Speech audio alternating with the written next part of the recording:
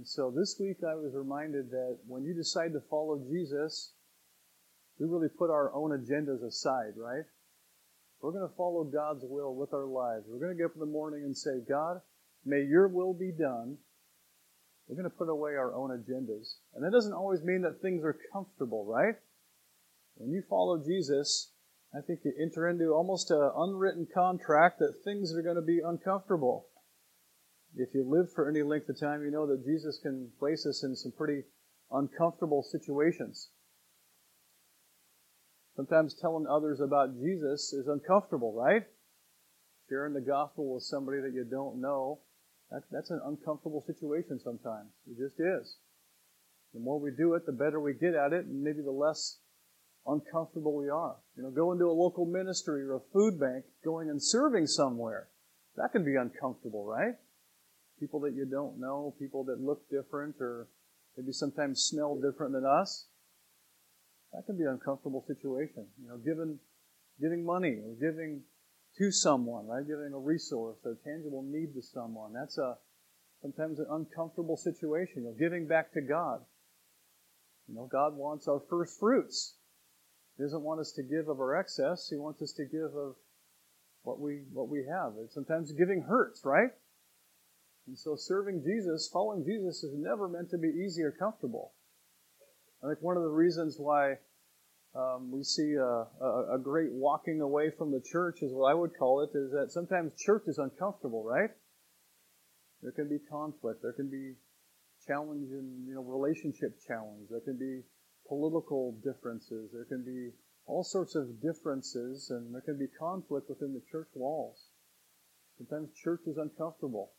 Getting up in the morning, right, is sometimes it's uncomfortable. It's my day off or it's Sunday, and oh man, I got to put pants on. Great. Right? Staying home in your PJs, that's more comfortable, is it not, right? From a human standpoint, it's more comfortable. But following Jesus, I would say, is intended to be anything but comfortable. We assume that God's will is that we stay in kind of this place of comfort, right?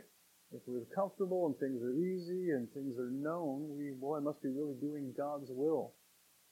And I would argue the opposite sometimes. All throughout Scripture, all through the Bible, I see some people that were put in some pretty uncomfortable situations, right? Again, that's what I would call the human condition. We like it when things are comfortable. Who doesn't, right? When it's uncomfortable, it's no fun, or it hurts, it costs time or energy or resources. I get it, right? But again, the Bible communicates that following Jesus comes with a cost. And the human cost sometimes is giving up what we know, what we have, what we see, sacrifice. Following Jesus sometimes means we give up the things that we hold really tightly, the things that we hold dear. And so again, on the phone this week, I said, I think Jesus cares a whole lot more about our heart than he does our comfort. And so this morning, we're going to look at a passage where Jesus encounters a couple of young men, and he asks them to drop their nets and follow him. Jesus called them into a life that was entirely uncomfortable. It wasn't easy, it wasn't simple, but immediately these men dropped their nets and they followed Jesus. So if you have your Bibles with you, turn to Matthew 4, 18 to 22. Matthew 4, 18 to 22.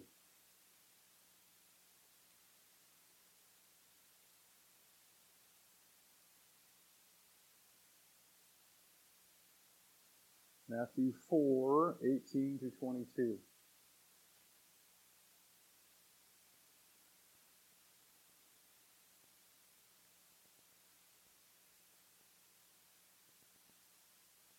Verse 18.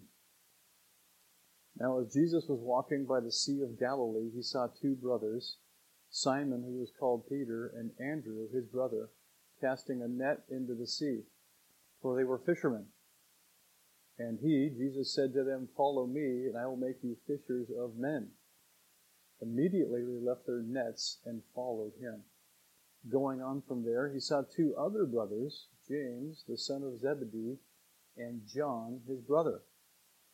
And they were in the boat with Zebedee, their father, mending their nets. and he called them. Immediately, they left the boat and their father and followed him.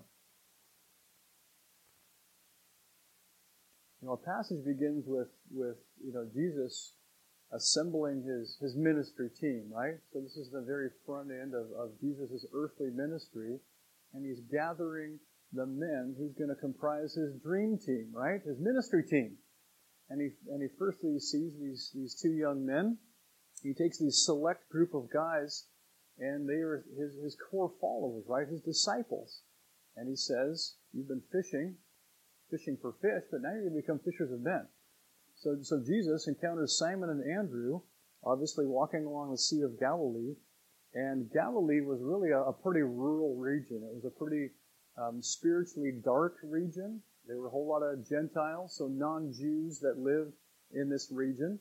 And so you had a whole lot of people that it was what I would call kind of religious ignorance or living in spiritual darkness. And Jesus, ironically, kind of selects his dream team or takes his dream team, his disciples, from this very spiritually dark region. And of all the religious people were slightly down south or typically most of the religious people were down south. The Jews were in Jerusalem. Galilee was slightly north of Jerusalem. And so all of the religious, the teachers of the law, the educated, the elite class, so to speak, they were in Jerusalem. But here we have Jesus in this little town that's essentially, comparatively, spiritually dark, a place full of Gentiles, this place where if you're going to assemble your dream team, so to speak, this would not be it from a human standpoint. And so the Jewish people were anticipating a kingly entrance, right? That's why the Jews perceived as Jesus as not being the Messiah. This is not the king that we anticipated, right? So this is in keeping precisely what Jesus came to do. He called the unlikely the least likely, and Jesus calls these two young men, Simon and Andrew.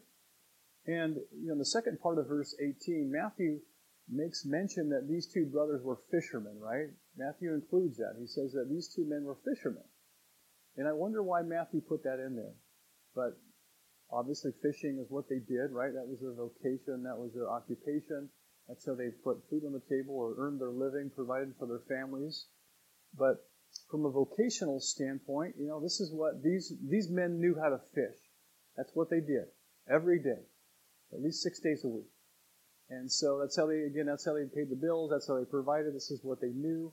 Their father could have been fishermen, right? At least James and John, their father was a fisherman. So it was something that was often, passed down kind of generationally. In other words, these men, they were not prestigious men. They were not educated men. They were not part of the religious elite, right? They didn't come from Jerusalem. They weren't seminary graduates. They weren't pastors. They were not educated men. And so you have Peter and Andrew, who in this moment, they couldn't rely on their education, right? They couldn't rely on their family history, their charisma. They couldn't rely on their power or their community status. They had to solely rely on the supernatural power of God in this moment. Jesus comes to them and says, put down your nets, and immediately they put their nets down and followed Jesus. And when I read this, one of the first reminders for me this week was that there's great power in simply being available to do God's work, isn't there? There's incredible power in just simply being available. So Jesus' call to Simon and Andrew had a whole lot less to do with their ability than their availability. Again, they were not the most experienced, they were not the most educated, they were not the most qualified men. They were simply available in this moment. Jesus comes along and he says, guys, follow me. And so these two young men, they were simply available and ready to be used by however God wanted, right? And in this availability, I was also reminded this week that is only under God's power that we can accomplish his purposes, right? So again, these were not men that could rely on their education or their family history or any of these sorts of things. It was only under the supernatural power of God that they could do Jesus' work or to walk alongside Jesus. And God isn't looking for the most qualified, right? This is an example of that. But God qualifies those He calls, right? God's not looking for the most qualified of individuals. He will equip His people for precisely what they need. And Jesus really does that, in inviting Andrew and Simon on this journey. He is going to give them what they need. And so Jesus says to both, again, Simon, Peter, Andrew, He says, "Come follow me, and I will make you fishers of men." Again, this is what these men knew. They knew how to fish. That's what they did. But Jesus says, "Come with me to pursue a new vocation." He was asking these men to work for a more noble end, a higher cause. Fishing is good. These men still fished, but Jesus comes in and says, "I've got a more noble cause. I've got a higher cause." Yeah, you can still fish, but ultimately we're going to go and be fishers of men. Nothing wrong with being fishermen, right? That's what they did. So they provide for their families.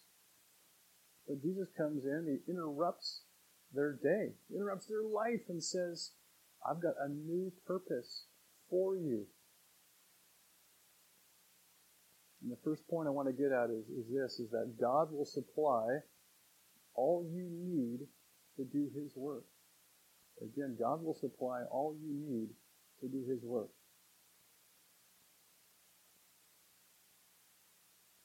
In encountering these gentlemen, Jesus didn't say, "Follow me and all of your wildest dreams will come true," right? He didn't say that. He didn't say, "Follow me and I'll provide a smooth and easy path to form or fame and riches and glory," right? He says the exact opposite. "Follow me and I will change your priorities," is what Jesus says. "Follow me and I'll make you fishers of men. Follow me and I will change you from the inside out." And Andrew and Simon, encountering Jesus right there on the Sea of Galilee, the shore of the Sea of Galilee, they heard Jesus' words, and the disciples simply left their nets and they followed Jesus. Isn't that amazing? Absolutely amazing. Simply, I just get this picture of them dropping their nets, no questions asked.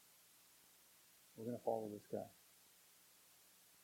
And a couple things that kind of hit me this week that, Matthew writes that, again, that they immediately left their nets. They didn't belabor, right? They didn't ask questions. They didn't ask, "What's in it for me? What does the retirement package look like? What are my benefits? We're coming back soon. What are some pros and cons?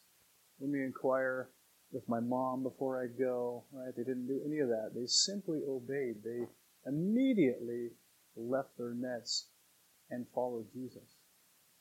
I got to thinking myself, what would I have done in that moment? Maybe you're wondering yourself. And I'm sure I would have asked questions. Yeah, but are we coming back soon? It's not going to be too difficult, is it, Jesus? We'll be back by dinner, right? Right? Where are we going? How long are we going to be gone? Can I pack my duffel bag? Can I bring? Right? I probably would have asked all kinds of questions. I wonder if I would have immediately dropped my nets and followed Jesus. But I think in my humanity, under my own power, I probably would have said, what's the future hold? Is this going to be worth it? What's the job pay? What's my office look like, right? Is there health insurance? Right? Oh, I wonder. That's not what happened, right? So these two gentlemen immediately dropped their nets. They didn't need to read the job description. They didn't say, "What's in it for me?" Under the guidance of God's supernatural peace, God's Spirit, they made a pretty immediate and radical decision, didn't they? They immediately dropped their nets and followed Jesus. They left their jobs, full-time jobs. They still fished, just not in the same way. They had a new primary vocation. They left their jobs, essentially. They left their source of provision. They left everything they knew, really up to that point. They left the safety and comforts of that life and took on an entirely new life and followed Jesus Christ. And I wonder if Peter and Andrew had known the cost. I wonder if they would have made such a quick decision. Scripture doesn't say it directly, but both disciples were thought to have been crucified. Historians claim that both these men were crucified. Andrew was crucified for his faith. The exact date is kind of up in the air, not sure on that. And Peter was crucified 30 years after following Jesus. And the claim was that Peter was crucified upside down because he says,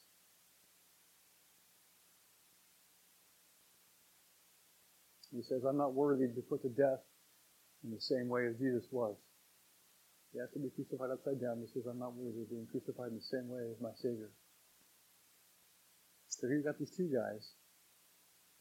The cost of following Jesus. From an earthly perspective, it cost them everything. They lost everything, right? Their lives.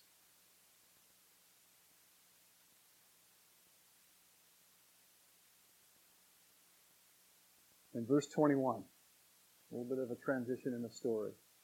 So Jesus is still along the Sea of Galilee, still walking along the Sea of Galilee, but now his interaction shifts from Simon and Andrew to two other fishermen, James and John. And here we see James and John mending their nets. The other translation says they were preparing their nets. Hopefully it's after a pretty big day of fishing or something. I don't know. Scripture is not clear, but they're mending their nets, preparing their nets, and Jesus comes their direction.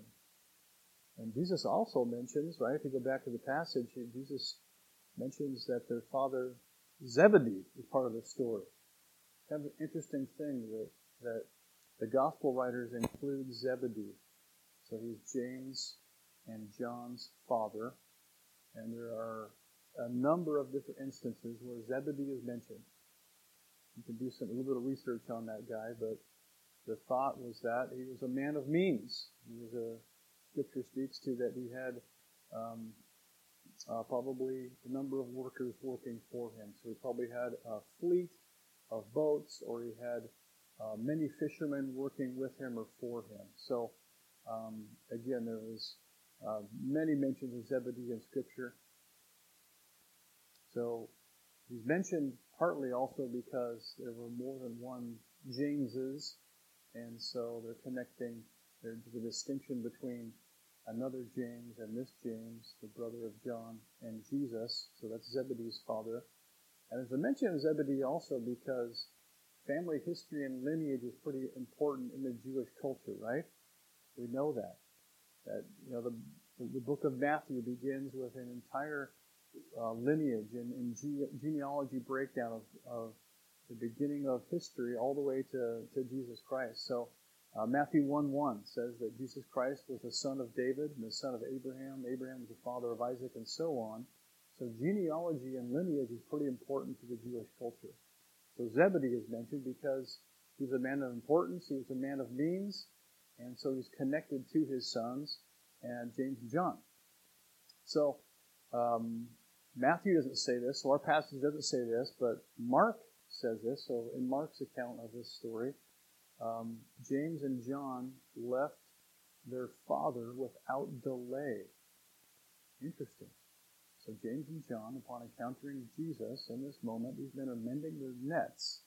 Jesus comes up to them, and without delay. Again, they didn't hesitate, they didn't ask questions. What's in it for me? They didn't make a pros and cons list. They didn't call mom to ask for permission. They simply left. And again, I think to make matters kind of more complicated, Zebedee, dad, was what they would have called maybe a man of means. Again, he had a fleet of fishing boats, is what Scripture kind of speaks to. He had some resources. And so, again, Matthew doesn't mention this either, but in the Gospel of Mark, Scripture says that he had hired men. So, for James and John to leave the family business, right? That's a big deal, right? They could have looked at the boats or the fleet or the hired men and kind of wrung their hands like, one day, man, this is going to be all mine. It's going to be awesome.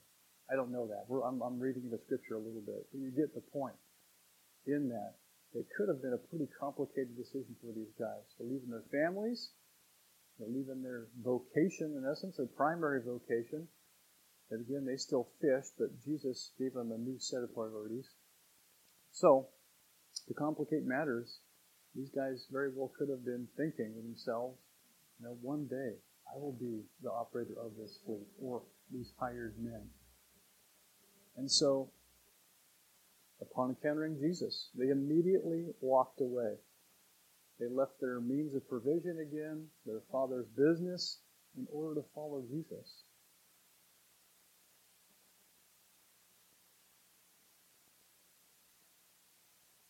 And Jesus really says this.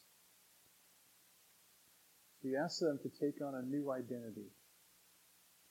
It's the second point I want us to highlight here from this passage, is that following Jesus means your identity is in Him.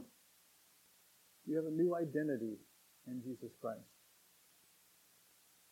James and John were now going to be identified as followers of Jesus. They were no longer just fishermen. They were no longer just Zebedee's sons, right?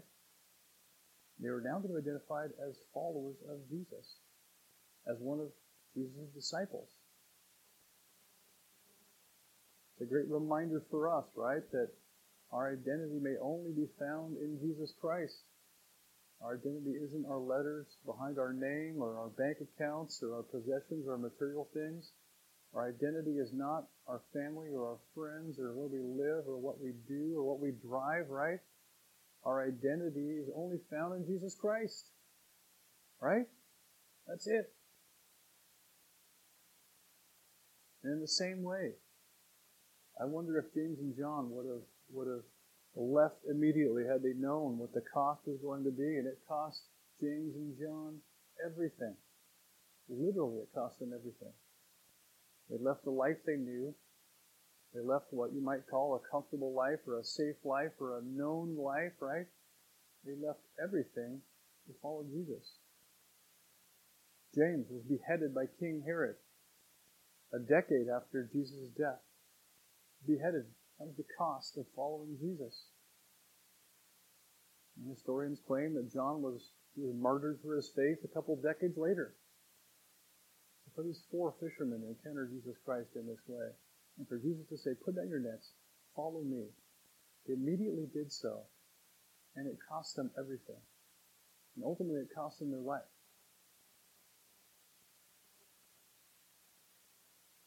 So the question that we have is, so what, right? What does that mean for me? And I'll tell you. And I think many times we deem our decisions as being good or bad or wise or unwise based on what I would say the comfort provided in those decisions, right? Is it wise or unwise, good or bad? Sometimes our desire for comfort informs our decisions, right? Again, sometimes I think that as long as we're comfortable and safe and easy, we must be doing God's will. Well, that might be true on some level. I think the opposite is true. I think God is a whole lot less concerned about our comfort than He is our hearts. I read some trends this week that were kind of interesting, and I'm trying to cut down on the news, but it's not easy to cut down on the news. So, trying to cut down on the news. My wife wants me to cut down on reading the news. She thinks it causes all kinds of anyway. So I read a couple trends this week that were kind of interesting. Our houses are getting bigger and our families are getting smaller. You notice that, right? And maybe not new news. So our average house today, the square footage is about 2,500 square feet. It's about where it is. 50 years ago, back in the early 70s or mid-70s, they were about 1,500 square feet, right? Some of you probably remember growing up at a home that was maybe 800 square feet or 900 square feet, or maybe even outdoor plumbing was kind of a luxury for some, right? Yeah. But a pretty interesting trend. So I would say our houses today, I'm going to go with this, I'm going to say they're almost twice the size they were 50 years ago. And our birth rate continues to decline in our country. You guys know that? Yeah. People are not having kids. Less kids.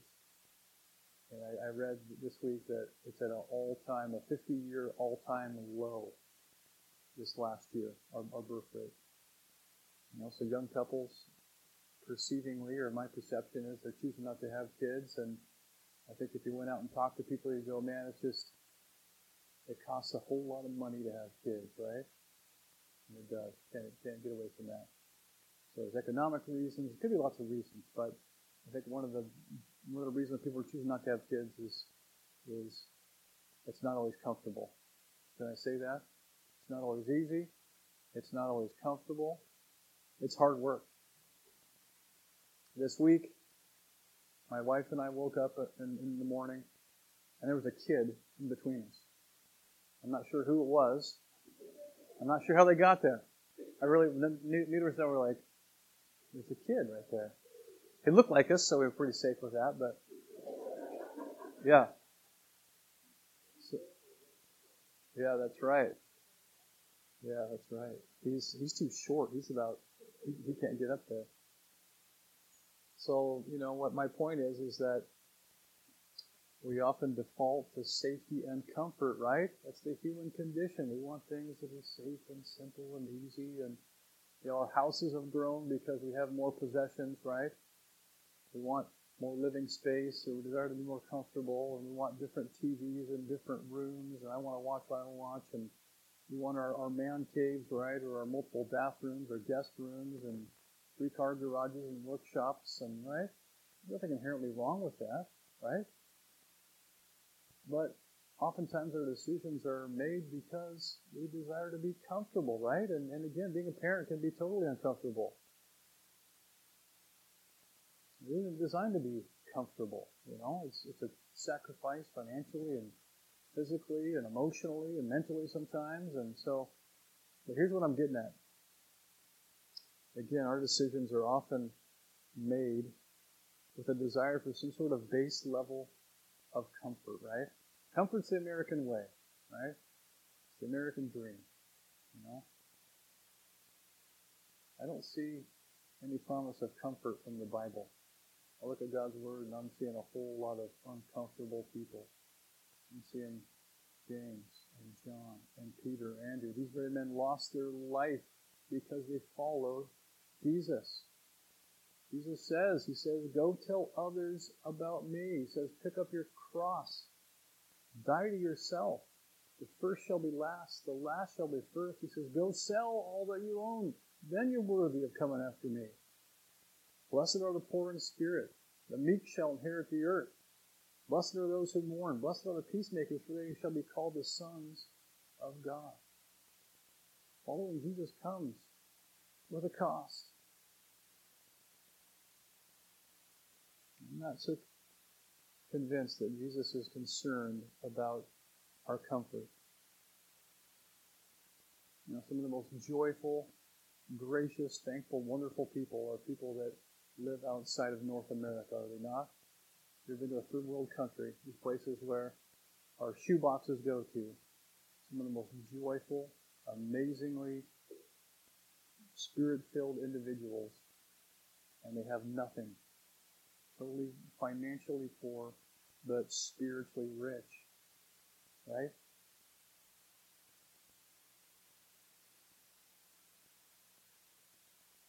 And so from our passage this morning, I believe that God would ask us to trust in Him regardless of the cost, regardless of what is on that other side. We have to trust Jesus implicitly. And oftentimes, it is uncomfortable.